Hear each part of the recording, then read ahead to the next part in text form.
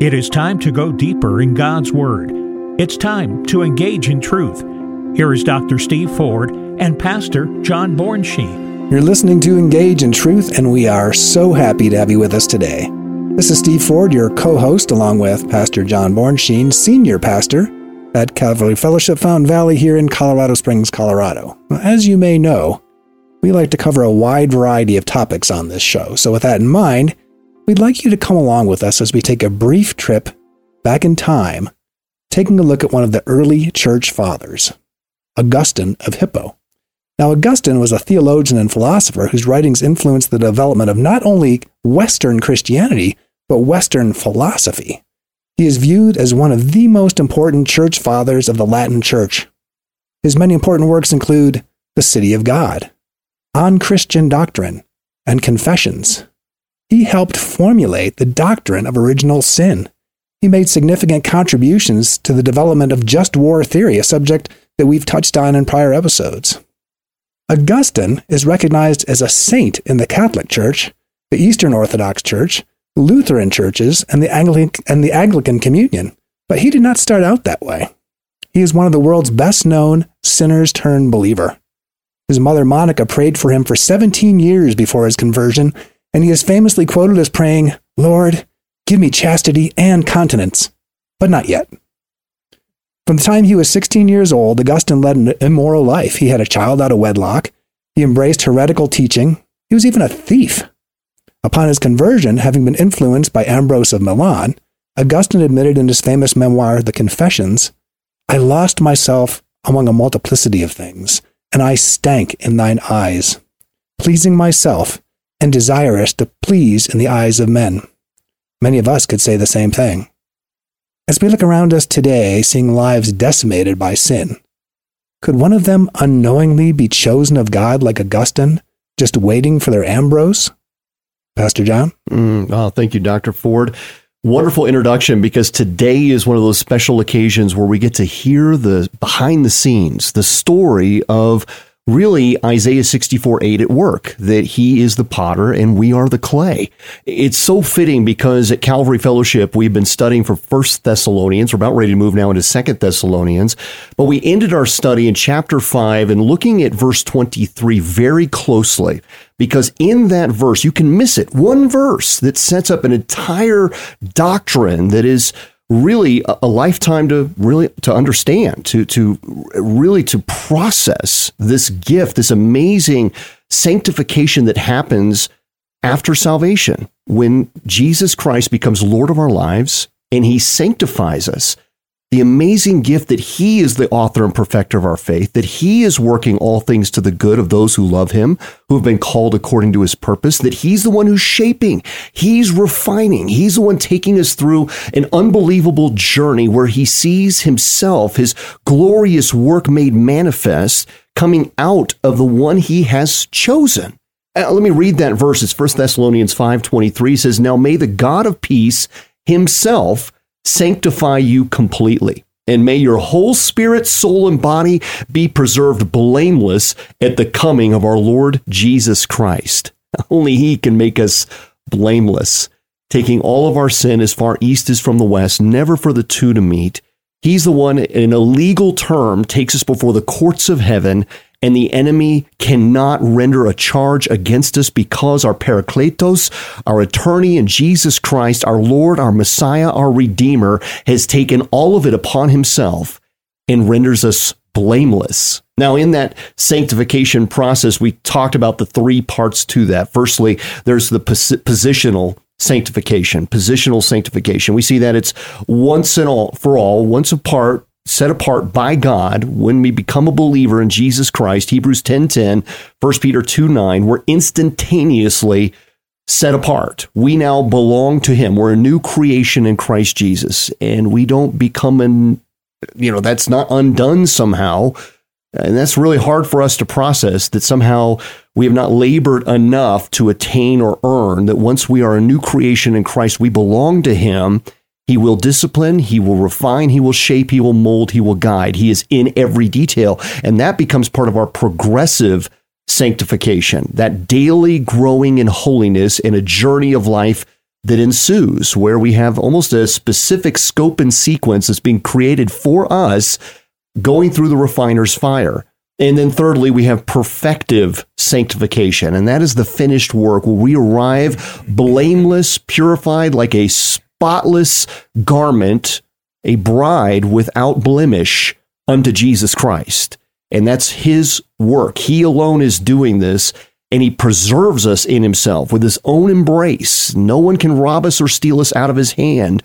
And that's tereo, which is to watch over, to keep. That's exactly what he's doing. I bring all of this up because so often we can forget that God has a process in every individual life, that there are individuals who we would expect the moment they go to the altar and they're saved, or however that moment of salvation occurred in their lives, whether it was on the side of the road, like the Ethiopian eunuch, or wherever they may be, and they gave their lives to Jesus Christ, we expect that somehow they're almost perfect before the eyes of men the next day, and forget that they may not yet yield fruit. They're going through a sanctification process. There's going to be a work that the potter is doing with the end in mind to shape, conform, and mold into something glorious that reflects himself. And so I want us to hear this story because we have a very special guest here in the studio with us, a dear friend of mine, Don Davis. And Don and I so you sometimes when you see people walk into the church for the first time, you really don't know their story. We'd expect that, of course, right? It's a handshake, a name is given, maybe an embrace, and you welcome somebody, but you just don't know the journey they've been through. And I can tell you from the moment he walked into our church, there was a zeal, a love for the Lord. And what you don't know is how that zeal was formed, how God shaped and brought that about as a glorious work, because all I got to see was the man in action of going into the downtown streets of Colorado Springs to give out gospel tracts with passion. I mean, I couldn't contain the man. I'd turn around and he was already gone. He was already there giving the gospel with like 5 strangers. I was like giving instructions like, okay, guys, here's how we're going to, hey, Don, hey, wait for us. He couldn't be stopped. He couldn't wait to give the gospel message of Jesus Christ to anyone and everyone he encountered. And you have to then kind of reverse engineer it to go, how did that happen? Where did that come from? That clearly wasn't an overnight thing. God was doing this, and it came about in a glorious fashion. So, Don, you're now the owner-operator of a wonderful company called All Things New Roofing. And you wear your shirt proudly, and you can tell us all about the business. But what I'd love for you to do is just share with us, how did all that zeal for the Lord come about? Take us all the way back if you can. I know this time will go by quickly, but you've got an incredible story. Yes. Thank you. I grew up in a dysfunctional family for sure.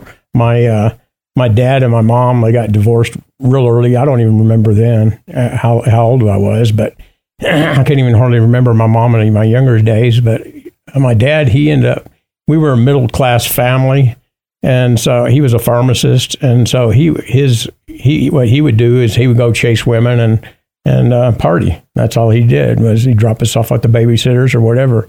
Anyway, so we grew up that way, and he ended up going and chasing a lady to Hawaii one year and married her.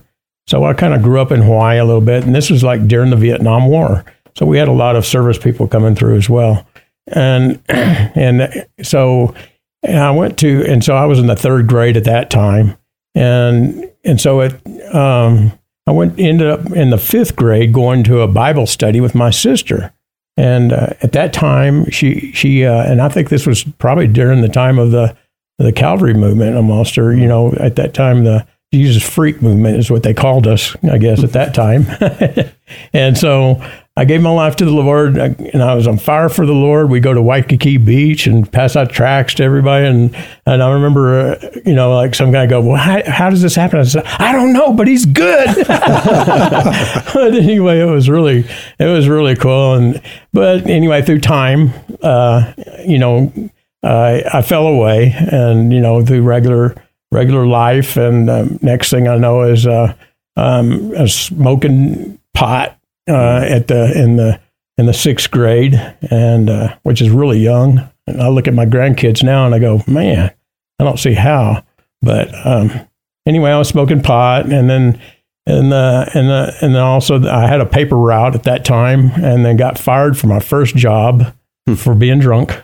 And anyway, my life was kind of like spiraling downhill at that time. And then I got kicked out of school on the 7th grade. And so I got sent back for selling pot.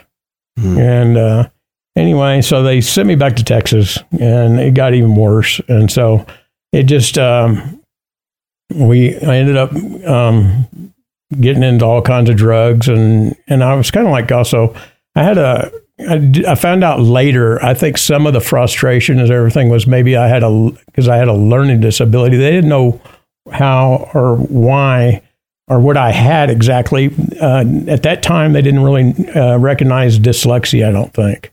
And that's what it ended up being. So I was, in the 4th grade reading, Run, Jane, Run, and so I think I was taking out the frustrations. Probably I didn't like school. I hated school, and I was always skipping. And anyway, ended up going and getting worse and worse. Started doing really bad stuff, and ended up, which I'm not going to get into. It doesn't really matter. But it was spiraling downhill. I remember being high one time, my dad coming in and saying, "Hey, you just, he was all mad at me because I was all high, and he goes, "You need to quit hanging out with these guys. They're getting you in trouble." And I'd say, "Well, Dad, how do you know I'm not getting them in trouble?" So it was, and I was, and he was pretty much a hypocrite as far as I'm concerned. I mean, he was a drunk, and he was always chasing women. He was telling me not to do any of the things he was doing. So I ended up in reform school, and so they sent me in there, and I was there for a little while. I was always going to isolation, which was about a room about 6 foot by 8 foot, and a mattress, and you wear your underwear, and that's it. And I'd be in there. I was in there, I think, about 4 times for either fighting or trying to escape.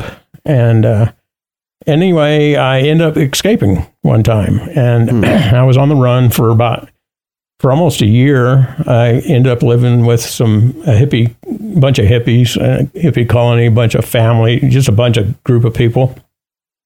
Ended up with a fake ID, and so I could go to work. And I worked at night, and it was buffing floors and Skaggs Albertsons, the grocery store in Lubbock, Texas. And so I and my dad, I'd call in like about every 2 weeks or so, and to talk to my dad, and just let him know that I'm still alive, but I wouldn't let him know where I'm at because I didn't want to be arrested or go back. And so I guess the guy that from Hawaii, Jim Brzee was his name, and he'd left, and he was actually from Missouri. And what he did was he went to start a school for kids who had learning disabilities. So he was going to start a dude ranch. And what it was we would go to school half day, and then we would learn building trades the other half. He thought, well, the people with learning disabilities, they're not necessarily going to be doctors and lawyers. So let's teach them a trade. And so anyway, and so next time I called, he said he would, if I wanted to go, he would try to do his best to see if they would give my custody over to him, the courts, if they would release me. And I said, and he asked me if I would go, and I said, sure, I would go. And plus I was getting really tired, and I was, pretty much I was 13 years old, on the run. And anyway, it was just a real, at that time it was a real bummer, but, kind of adventurous too, I guess, but it was, but I seen God in my life through this whole thing, how he took care of me and watched over me and made these opportunities. Anyway, so I went to that Jim Brzee's, it's called Little Dixie Ranch, and it was in Missouri, Portland, Missouri. And so I went there, and I ended up, almost about to graduate, but I was kind of ornery. He's always ornery, and so he ended up with another fake ID, and these and so I started a business, kind of, you could say, at that time. Wow. I was collecting money to go to town to buy a beer for all the other kids there, and bring it and make a profit. Anyway, so I got caught doing that. I took the old car into town, buy it. But anyway, so he ended up, I didn't get to graduate. It was my senior year. I didn't get to graduate with everybody else. But he is the same guy who kicked me out of the school in Hawaii as the one who kicked me out of my high school. Wow. His school, so which was kind of anyway, but he did have a big impact in my life. And he, so he said, if you send a 10-page report in 3 different subjects, I'll send you a diploma. And I did that, and he did. He sent me my diploma.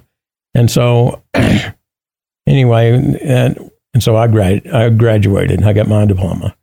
Anyway, I went from there, and then I just basically, it was, as just working construction, different types of construction. Went plumbing, went to electrical, painting, and I went on my own remodeling, and I, through this whole time I was drinking, and and that's, but it just got worse and worse, and so as I was doing remodeling down in Marble Falls, Texas. Started building new homes at that time. And during that time in Horseshoe Bay and Marble Falls, Texas, we was building homes. And the first thing we'd build would be the boat dock, so we could go skiing and at lunch. So anyway, but it was just a big old party. It's all we were doing. And, then I would still try to go to church at that time, which I didn't really know. I mean, I was saved. I knew I was saved. I always knew Jesus, but I never did really know him that well, because we were going to, all I knew was the Episcopal Church. And so they didn't really feed you the word like kind of like Calvary does. And, which that is so important to be able to grow spiritually. How old were you about this time, Don, when you're starting your own business, you're building homes there? Yeah. Well, I was probably about 20 years old. 20. Wow. Yeah. Really? Mm-hmm. So at this point now you'd already been through quite a journey already, right, and dealing with issues at home and life, and yet you still considered yourself that I'm saved. I know of Jesus. Right. I just don't really know him that well, but you still feel that burden. Yes. Even at that age, even through all those life choices and drinking and getting caught and barely graduating and all these things, you still felt something. The Lord hadn't given up on you. Right. That's pretty awesome. Yeah, that's correct. I've always known him. It seems like he's always deep in my heart. I mean, even though I was not doing right, but the thing is, I always had that. Well, if he'll forgive me, I guess, and and I would go to church every now and then, because I just had that yearning to do that every now and then. But I never did. It wasn't a complete walk with him. I was still living the me, myself, and I life. The selfish, fleshly life. And it was anyway. So I just ended up going from the Texas started going to a crunch, and after it went through that crunch, and I sold my last home, my spec home, right before it did crunch. And Texas hit, it was during the SNL scandal, Carter administration, I guess the oil crunch. Right. Yeah. So, but anyway, and then I went back to Missouri, and then ended up living up there. I got married up there and had a daughter, and then I ended up starting another business, I went ahead and started doing remodeling. And at that time, when I was doing remodeling, then I got into buying homes with no money down. I went to one of those seminars and I started doing that. And actually I got in with a banker and did all that and ended up with about 100 rental properties. And I ended up putting in all my money into a business that we thought of. And I got my brother-in-law involved, and he was a thief. And so I lost everything, ended up going bankrupt. So all that I accomplished. So, and I just see it as God, working in my life, showing me that it's not about the things of this world, because you can have $1 million and you're still empty inside. And so each time whenever I hit the bottom would be a moment of just surrendering that much more, it seemed like, to God. And ended up, and I was married at that time too, and she ended up leaving, because of money. And so I ended up going back to Texas again, and then I went to, and then it just got, and I was living down in Austin, and I was doing remodeling down there, and my brother died of a cocaine overdose. He always had a problem with cocaine, and it just got worse and worse. And he had a business in Santa Fe, New Mexico, and then he called me up about a week before he died, and he said that he thought my dad went down there and went partners with him, that he thought he was ripping him off, and it was a really sad deal. And I don't know what happened there, but he ended up killing himself, I think. Which is too bad. So, what happened was I went through a roller coaster ride of up and down and up and down. I mean, of starting and stopping, and even for periods of times of 3 months to a year or so, and then just falling again. But I found out that, and each time I'd be looking up at my last bottom, and and what God ended up showing me through with all this was basically, who are you going to serve? The me, myself, and I, this flesh, or the Father, the Son, and the Holy Spirit? Which Trinity? And I finally went to a brokenness. I just said, God, I'm dead to myself. I surrender. Last time they booked me into jail, and I said, I give. And I gave my life to Him and said, Here I am, to be used by you in whatever way.